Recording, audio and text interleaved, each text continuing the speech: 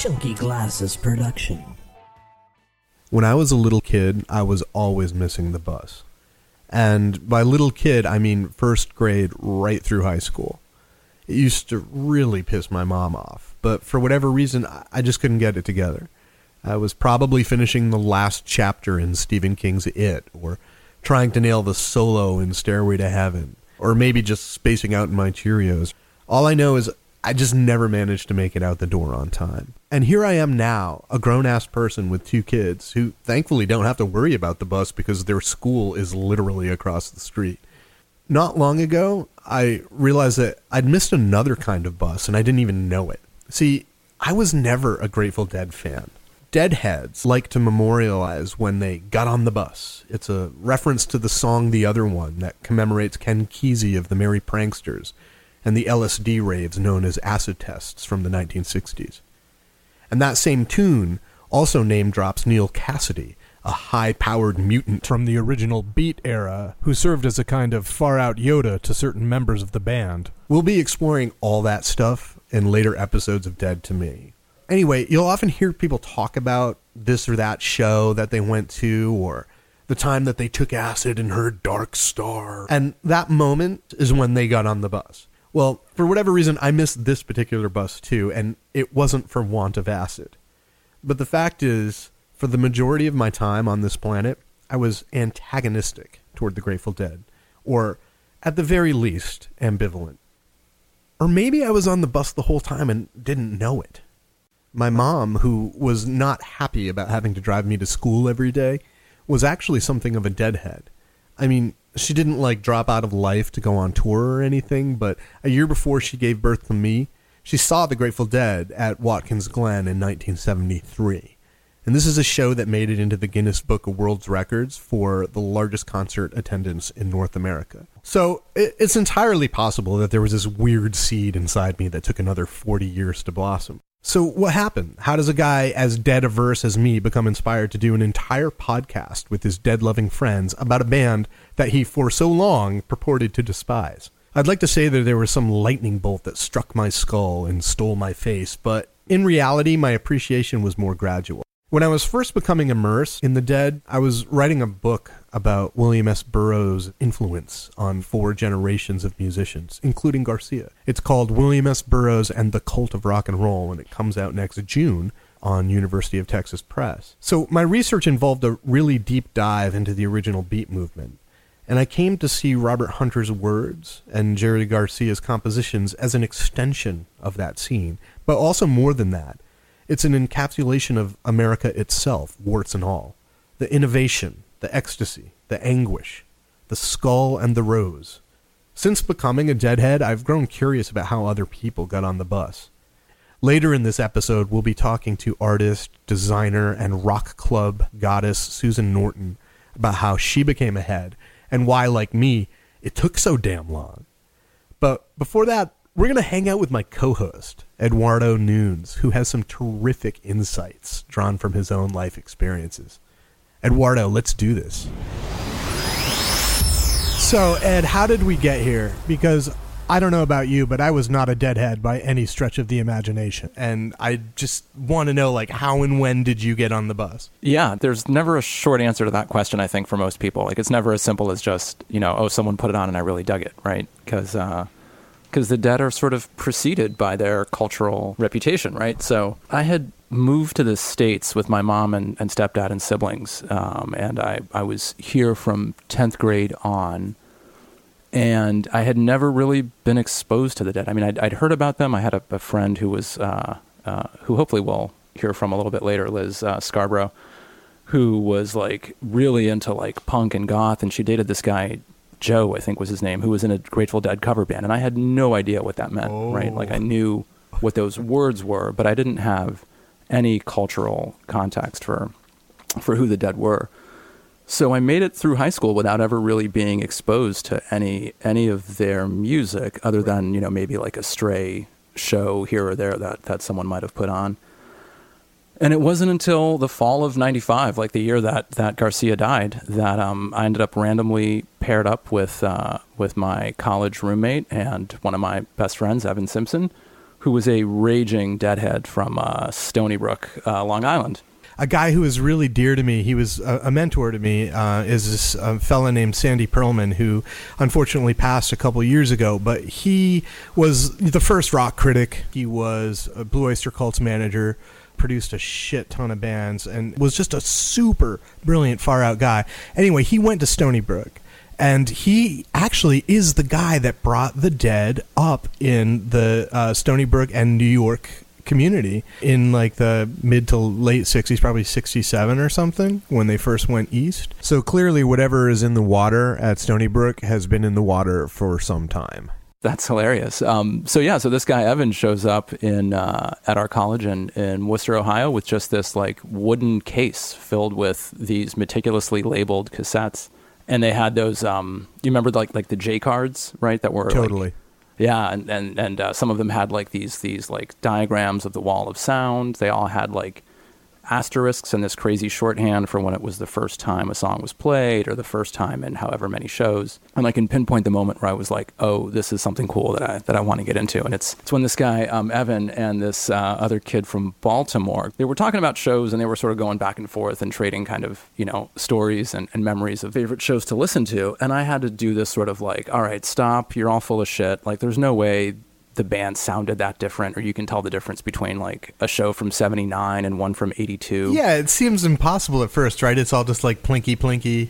Yeah, especially when you're hearing the same songs over and over again. And I was coming from a musical context where like bands didn't approach the live experience the way the Dead did, right? So yeah, you mean they didn't tune in front of their audience for half an hour? Yeah, I mean the most you got out of like the sort of alternative kind of indie culture was like there was a pre-release version of a song and a post-release version, right? And that's how you could sort of date the show. Yeah, they weren't like living, breathing things that would evolve from concert to concert. I mean, Jane's Addiction to an extent, Butthole Surfers, Jesus Lizard, but there weren't that many alternative bands that were really pushing the envelope live. Yeah. Well, so I sort of challenged them, right? And I was like, all right, both of you turn around. I'm just going to pull shows at random, and I'm going to fast forward or rewind around so you don't know like where I am in the show, and you guys are just going to have to tell me when this show is from. And it was just amazing. It's like watching. It's like when you think wine tasting is kind of fake, and then you watch experienced sommeliers talk about, and you realize, oh, there's a methodology. And yeah, I learned about Scotch, so why wouldn't I be able to tell the difference between a 69 China Cat and a 74 China Cat?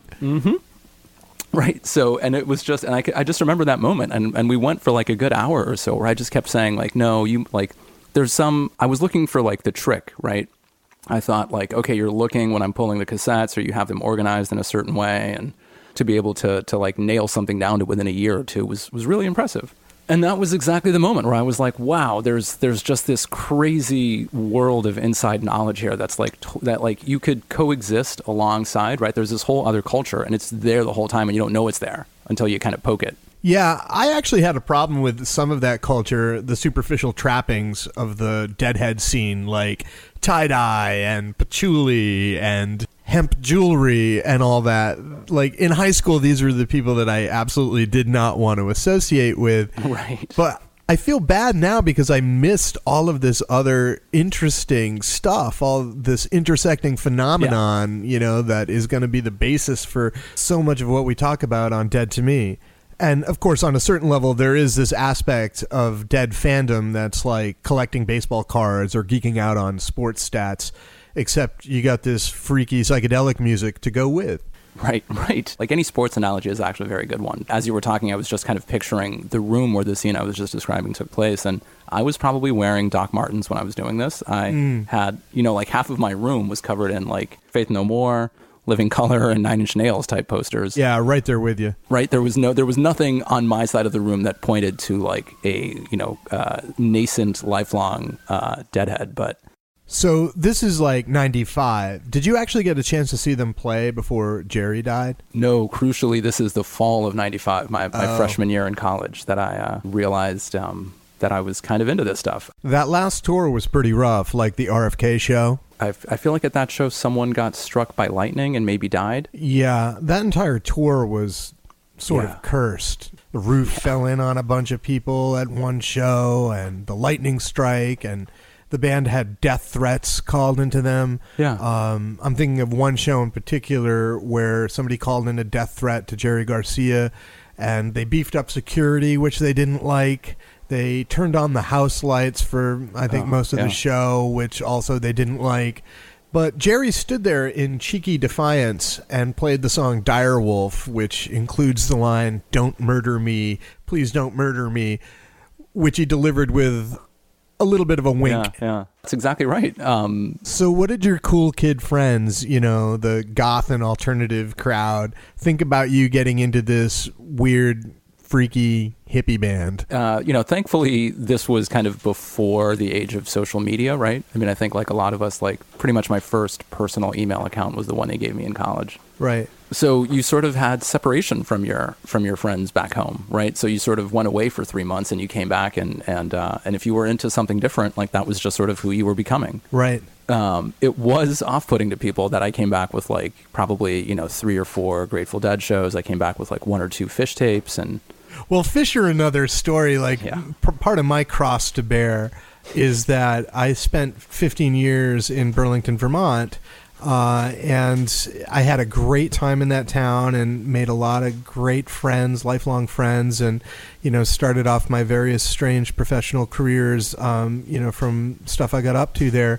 But it's also Fish Central, that's where they come from. And the University of Vermont really should have paid that band a finder's fee for the years of 1993 to at least the millennium. And I was a lead guitar player. That was kind of my identity. So I felt like I'd moved to this town that already had a gunslinger.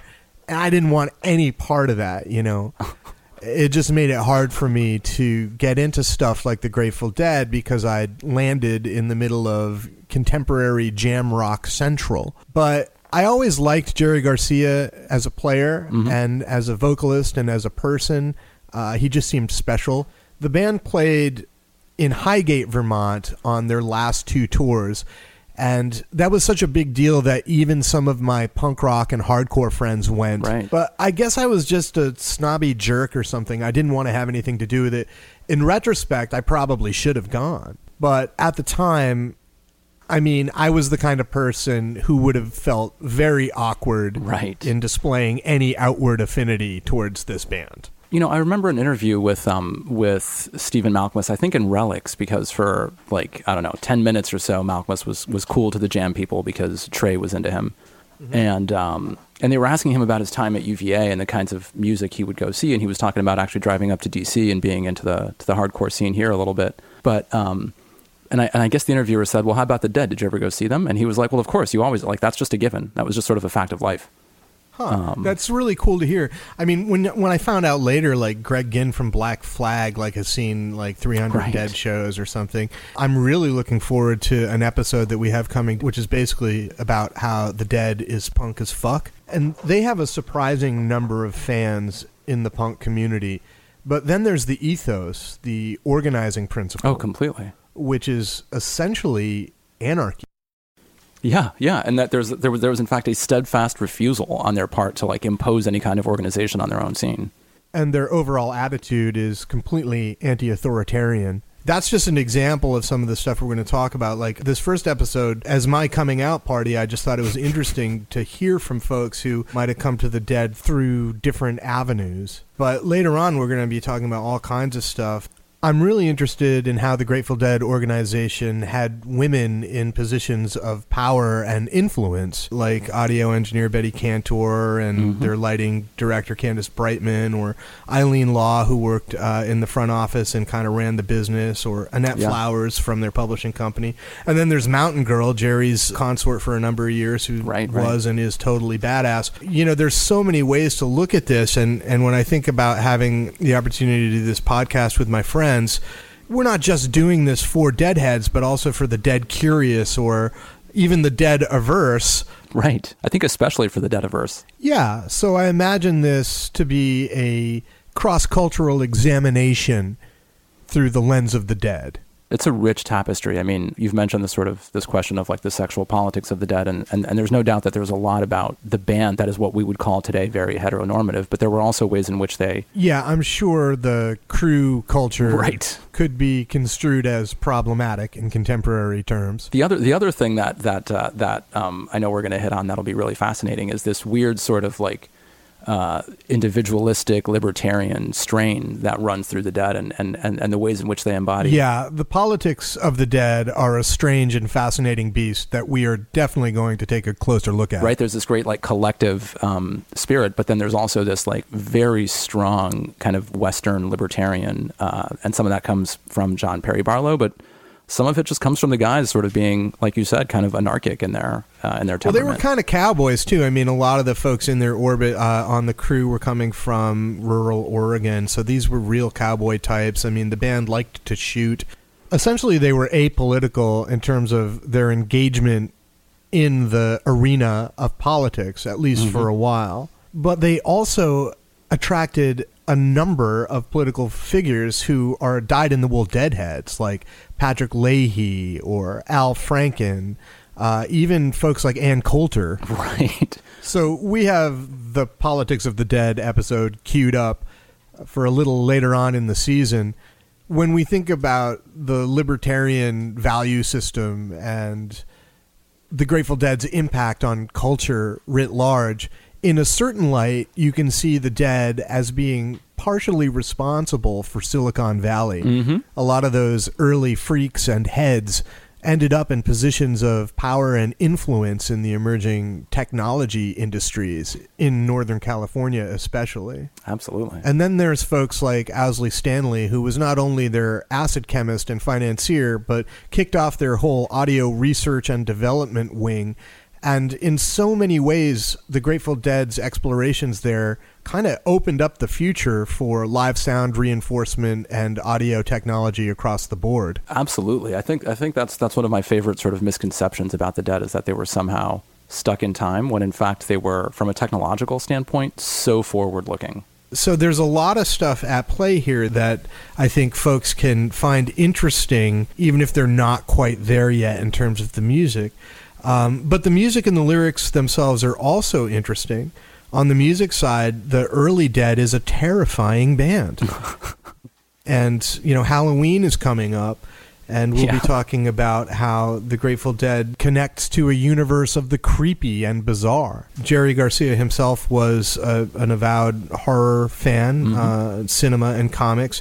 And the bass player, Phil Lesh, has talked about how in the early days the band was tearing at the fabric of space and time, opening up weird wormholes to parallel dimensions where Lovecraft's old gods dwell. I was about to invoke Lovecraft's name. There's just a whole bunch of interesting stuff here that I think will be fun to talk about and explore, and I'm glad to do that with you because you got here first, and so you've scoped out the terrain. Well, we get to explore it together, right? What would you say to somebody who, you know, thinks they don't like the Grateful Dead? Like, what would be your elevator pitch to get somebody to at least check them out?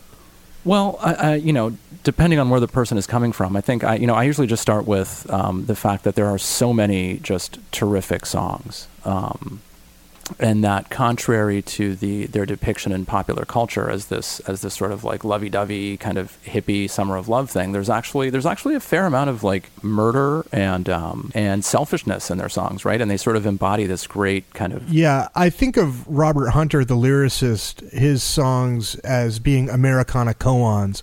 The entire karmic experience is represented. It's this great sort of like paradox of of America, right? And so the other way in which the Dead are sort of salient to me in my own biography is that I got into them at about the time I realized that like whatever the idea of America was, it was going to be a part of me and my fabric. And so, well, you picked the right America. I think you picked the real America.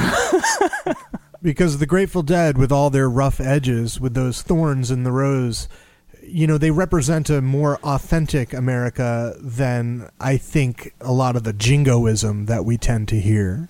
Well said. Well said. What do you think, gang? Is it time for a segment?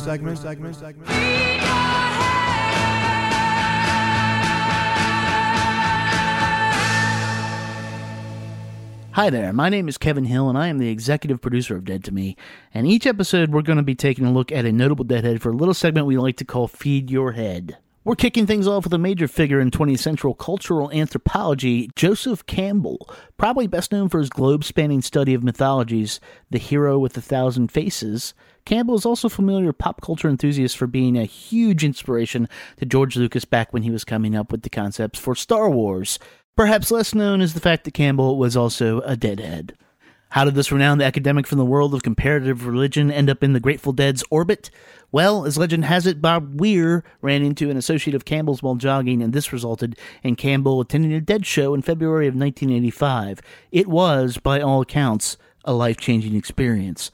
According to Dead crew member Steve Parrish, at one point in the show, Campbell turned to him and said, "This is modern mythology, and you guys are the heroes of the new culture, this new world." Members of the Grateful Dead were already followers of Campbell's work, especially the mystically inclined percussionist Mickey Hart and bassist Phil Lesh, the avant-garde intellect in the band. In 1986, UC Berkeley hosted a symposium called Ritual and Rapture, From Dionysus to the Grateful Dead.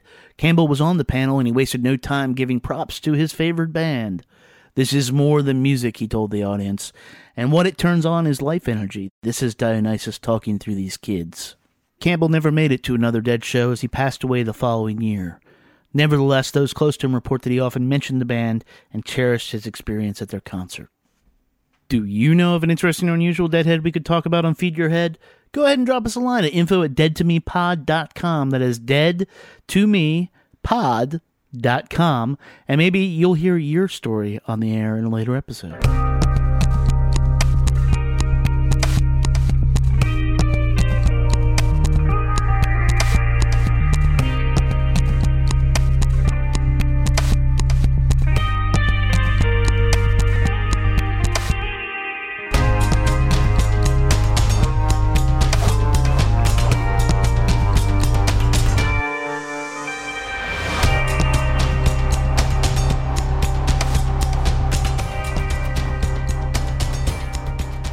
For our very first edition of Dead to Me, I was thinking about who might be great to talk to about our theme for this episode, which is missing the bus, or, as I like to call it, late onset dead fandom. Or maybe finding a way to this band that's a little bit off the beaten path, or not the stereotypical idea that we have of deadheads. So my mind immediately turned to Susan Norton, artist, illustrator, graphic designer, R&B aficionado, and rock and roll goddess who has worked at some of the most prestigious venues in North America. Susan is a very insightful individual, and I'm just delighted that she's with us today to help us uncover how there's more to this band than just patchouli and parking lots. Susan, I've known you for a really long time, but I never would have pegged you as a deadhead. So when did this transformation occur, and under what conditions? Wow, in the I Ching, it says the path leads a thoughtful man on a path of many windings. It's hard to admit that you're a hippie or that you subscribe to some kind of scene like the Dead that's in its way sort of very hermetic, the look and feel of the Deadheads and how they were all such a tight community. As a creator, you also have this urge to want to keep exploring and your mind out in all kinds of different areas. I liked the Dead as background noise. A lot of my friends enjoyed it and would play the music, and I really appreciated their influences. During high school, I listened to a lot of blues and roots music, a lot of Alan Lomax stuff, and a lot of that stuff colors the Dead.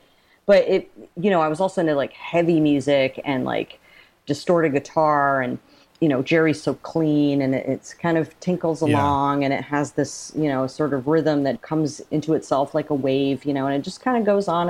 And, it was pleasant, but I didn't pay attention to it. Right. And then I went to a couple Dead shows at the end of high school, and seeing them live really did change the game, beyond listening to live recordings, and, kind of observing the community from the outside.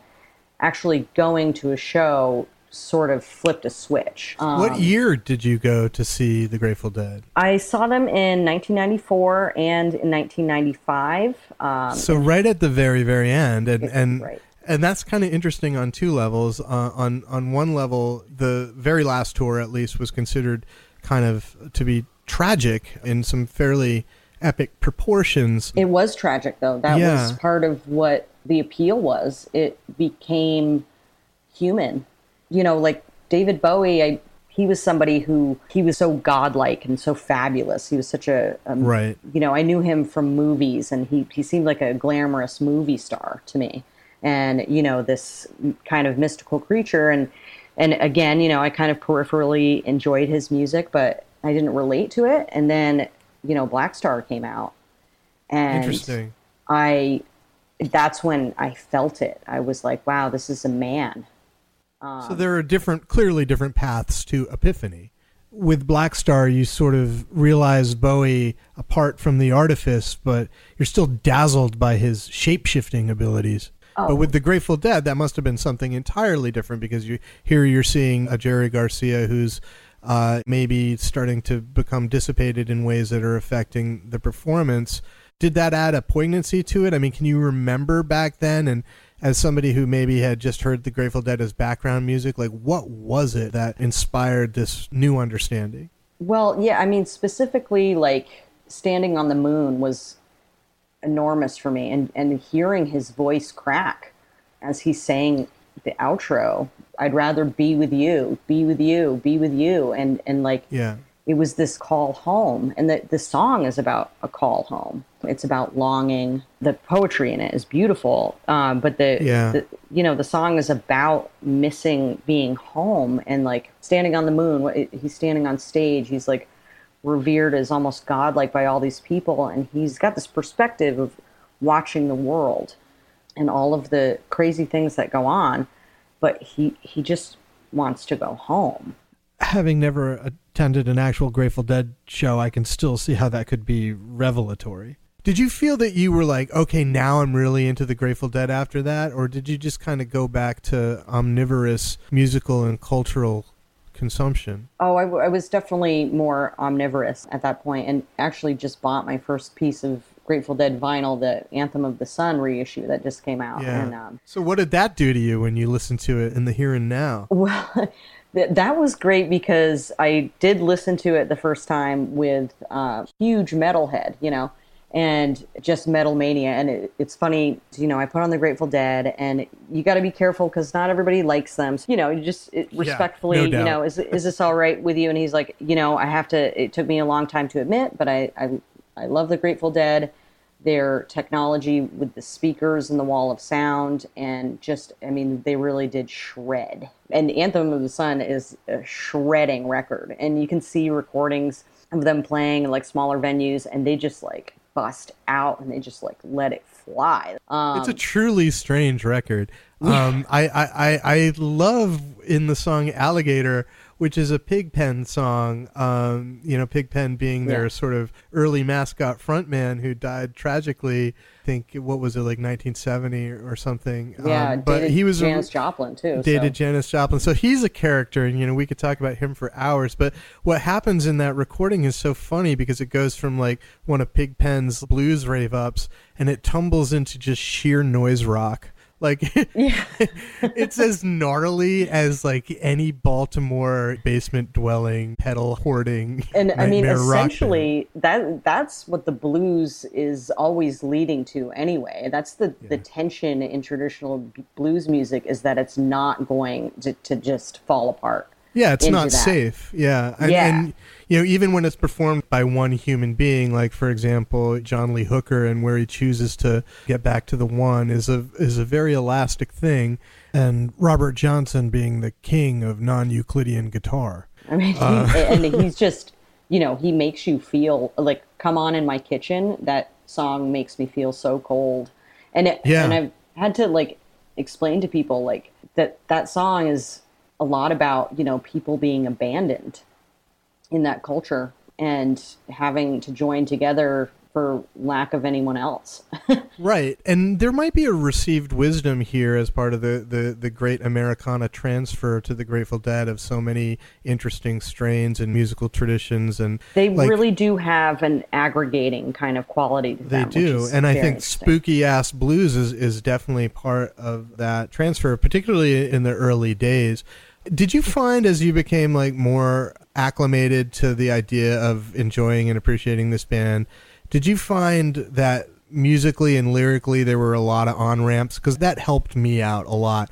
I was able to get past so many of the things that initially annoyed me by discovering how kind of diverse and rich the tapestry is, and it's like true American art. Yeah, I agree with that. I had a 4th of July party at my house last year, and somebody was like, oh, but, put on some music. And I'm like, well, we'll put on, the Grateful Dead because that's the most American band.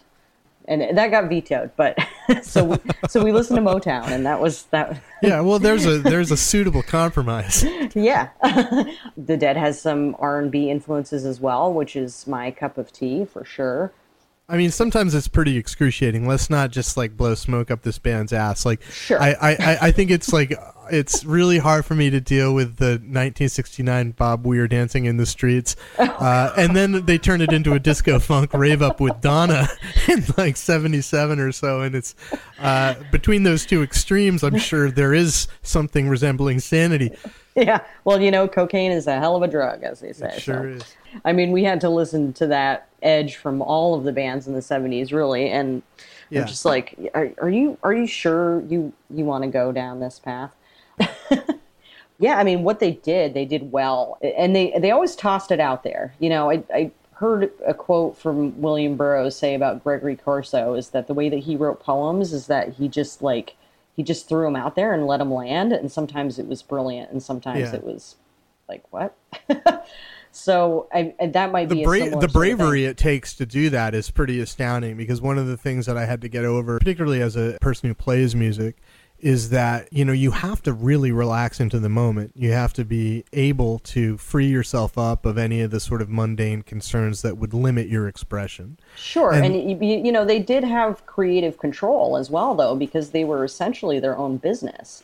They weren't. That's quite a phenomenon. I mean, they're being your own record label, trying to put together a motion picture that took forever to make, and they had a lot of harebrained ideas, and maybe they were flawed in execution. But the ones that they managed to actually manifest in the real world ended up being templates for the future. Yeah, and I think that some of them have been kind of hijacked by certain pockets of the music industry of just the form and not the content. Like what would be a good example of that? Some of these like really big overblown kind of outdoor festivals, for example, that kind of like sell this, hippie love lifestyle where we're all in a community and we're all doing good by one another. I think that like the live music scene came back up because people were like, I want to interact with other human beings, Sure. And it's something that they can't get so readily. The overall experience is unique. Yeah. And it just it felt really like a money grab in a lot of cases. And you look at something like the Fire Festival fiasco that was, right. and that wasn't like a hippie thing. That was a luxury event, right? I don't know. I saw those sandwiches.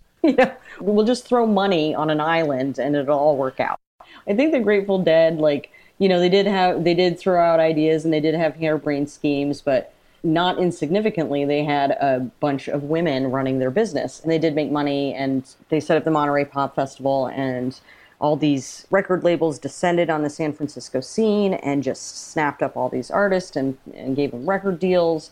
Right. And there was all this hype, and Janis got pulled out of that. Hendrix made his huge U.S. debut. Otis Redding came to light for the general population.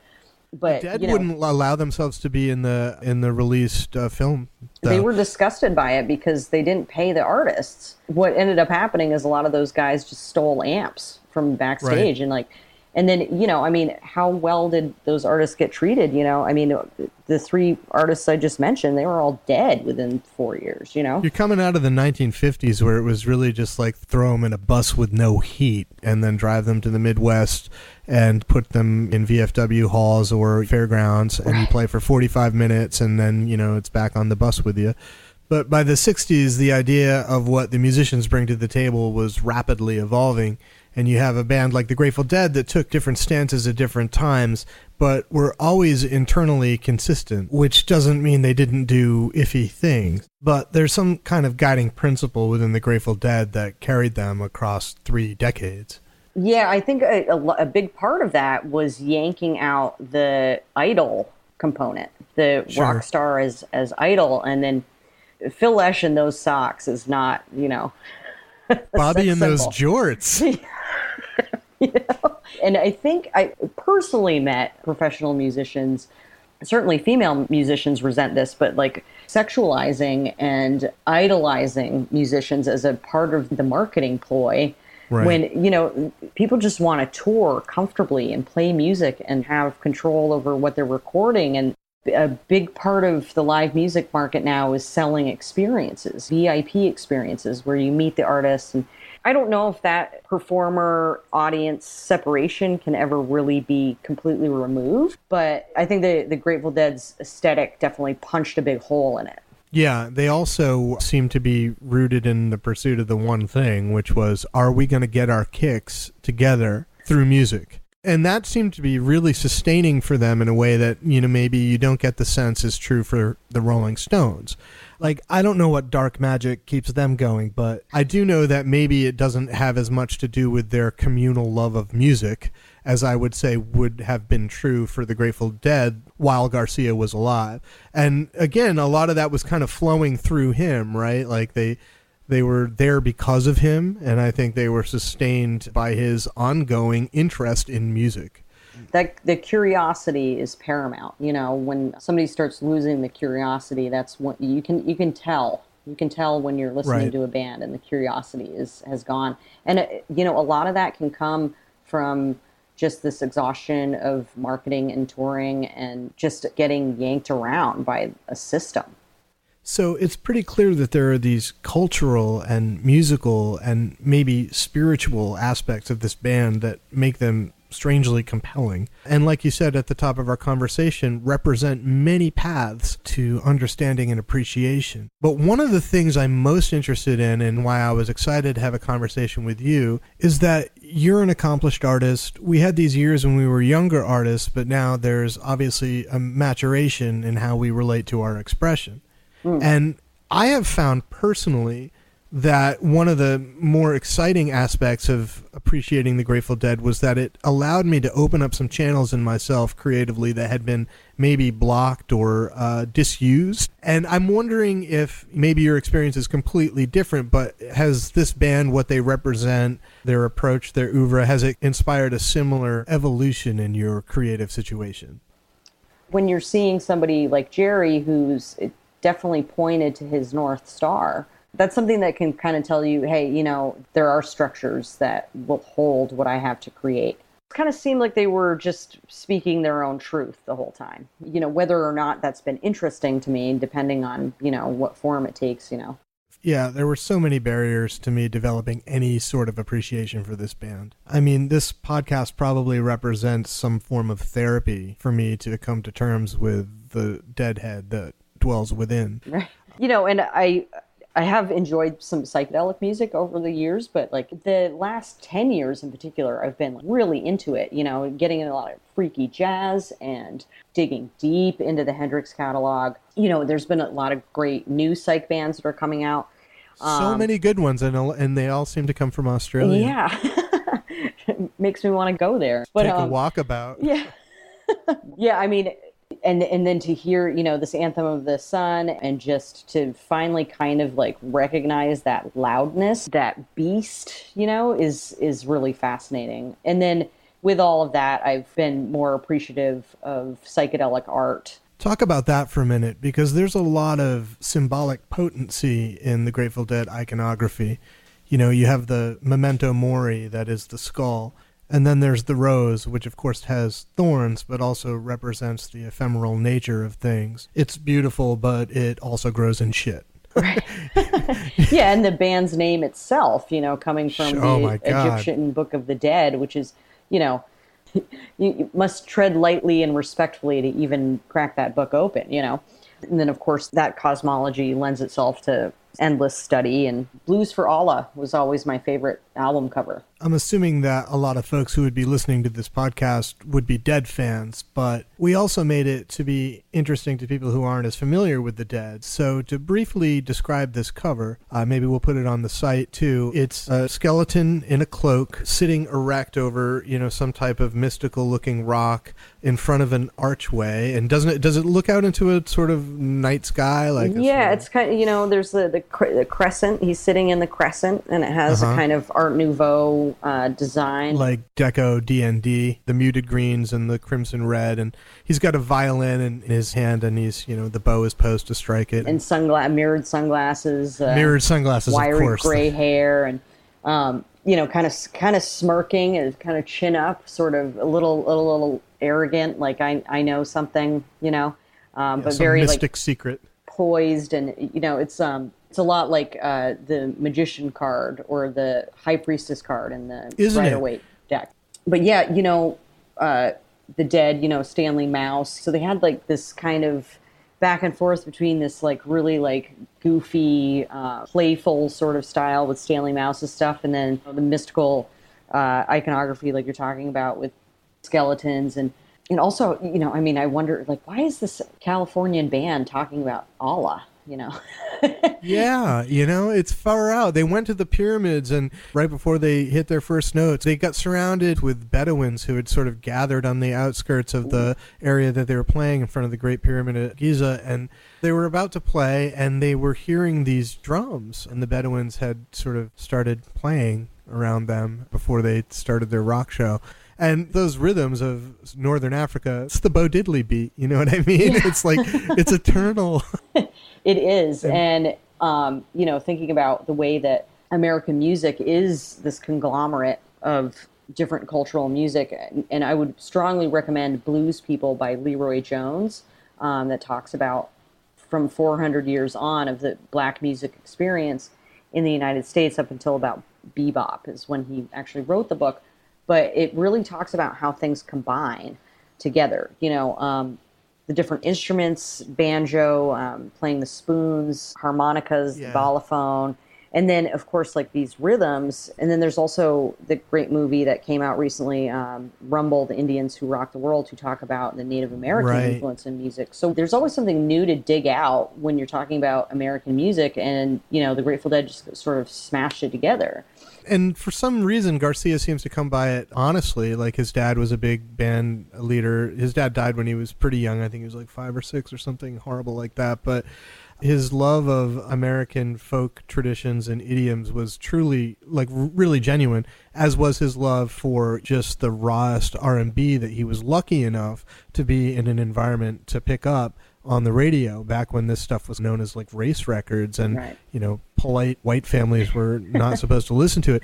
And he was soaking that up, and then also pursuing simultaneously an investigation, a deep investigation of American folk traditions. So it's unsurprising that the chassis of rock and roll and the sort of spare parts of American folk traditions got fused together in this creepy jalopy. What was missing, I think, was the flux capacitor called LSD.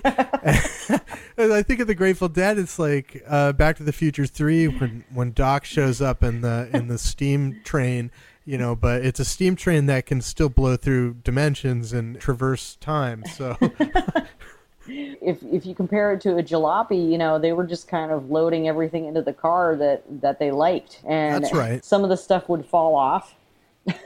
Or it's like that scene in The Jerk where Steve Martin is like, and he needs his thermos. You got to take that with. Where do you see like the band actually leading the charge in terms of creativity? Because there's a lot of copycat bands, and I don't really give a crap about that at all. I mean, I look at them sometimes for fun, and there's this band called Grateful Shred out of LA. They can't be like more than 25. Right. And they are so good. They don't copy it. They just like embody it. But they also can do like Everly Brothers shit, and like, so they're just like weird kids. Well, see, I think that's part of it, is that they're that they are curious about other influences and are right. And so where do you? That's what I'm wondering. Like, where do you think it's going? Like, sometimes I'll be on YouTube and I'll see like generationally, it's like post-millennial now, right? So like there's post-millennial kids, like a lot of young women, singing in that interesting late Gilded Age warble that they seem to have picked up. It's the cross between like High and Lonesome and Flapper or something. The post-millennial yodel, I guess. But they're and it's great. I love it. Like I'm not. This is not a condemnation at all. I'm like actually really impressed that a young person would go on YouTube and play Direwolf or Mississippi Half Step Toodaloo or whatever it happens to be.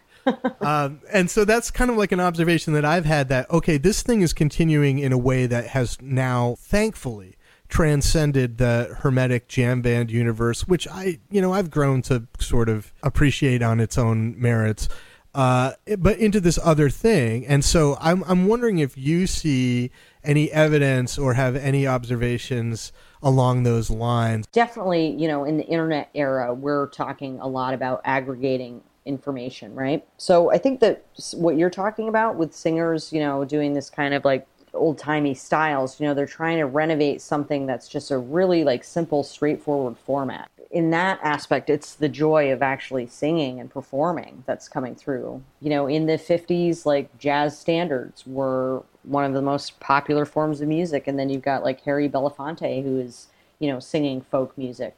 Is it weird to you that this druggy band that came out of the acid culture and the beat scene and went freak cowboy, that they'd have standards? Jimmy Page said at one point that rock and roll is folk music, and the Grateful Dead is becoming something that people are digging for. And I've been working in a record store for a couple weeks here, and they have completely vintage catalog. And every day I have a teenager asking for the Grateful Dead. When you think about it generationally, that would be like us, when we were in our early 20s going to the store and asking for an Andrews Sisters record. Yeah.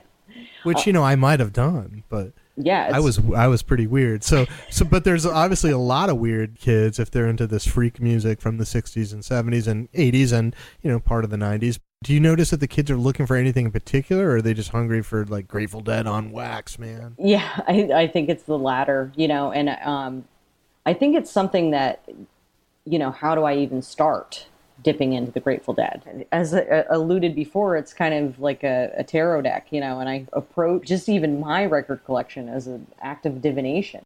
I would like to know, before we wrap up, what are you doing in your creative universe right now that listeners might want to know about? Well, I am starting a number of social media channels, including a Patreon page.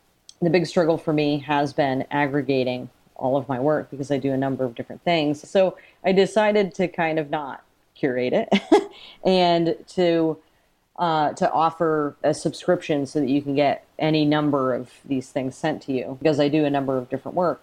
I've been wanting to kind of anchor it by surrounding it with my spiritual practice, which is generally pagan, maybe Taoist, although I frequently forget that I'm a Taoist, so I think I'm doing all right.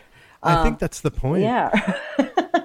But just kind of allow people to kind of like lightly enter into some kind of conversations about divinatory arts, pagan discussions, and then, give people goodies like comics and drawings and essays and things of that nature. So I want it to be a place where people can find comfort and conviviality and some joy and some entertainment. It's called An Electricity Ship, and it comes from my nephew drew me a picture for my birthday. He was fascinated by lightning that struck in his town and burned down a house. And so he was drawing pictures of lightning and electricity throughout the year. And he sent me a drawing, and my sister labeled it, "This is an electricity ship." And I said, I'm an electricity ship. I am a spirit in a body moving through this world and endlessly fascinated and curious. Well, I think that that's probably the best metaphor that we can come up with for all of the stuff that we've talked about here. And people can find this at patreon.com, An Electricity Ship. I just want to say thank you so much. You came in with this request, and no lie, the day before I had been writing my friend a letter about my profound experience seeing Jerry perform Standing on the Moon. Isn't Yeah. that something? The synchronicities abound. It is all interconnected. This kind of conversation reflects that interconnectivity on some level. I hope. Absolutely. Dead to Me is a Chunky Glasses production, recorded in Washington, D.C., with your host, Casey Ray and Eduardo Nunes, executive producer, Kevin Hill. See you next time.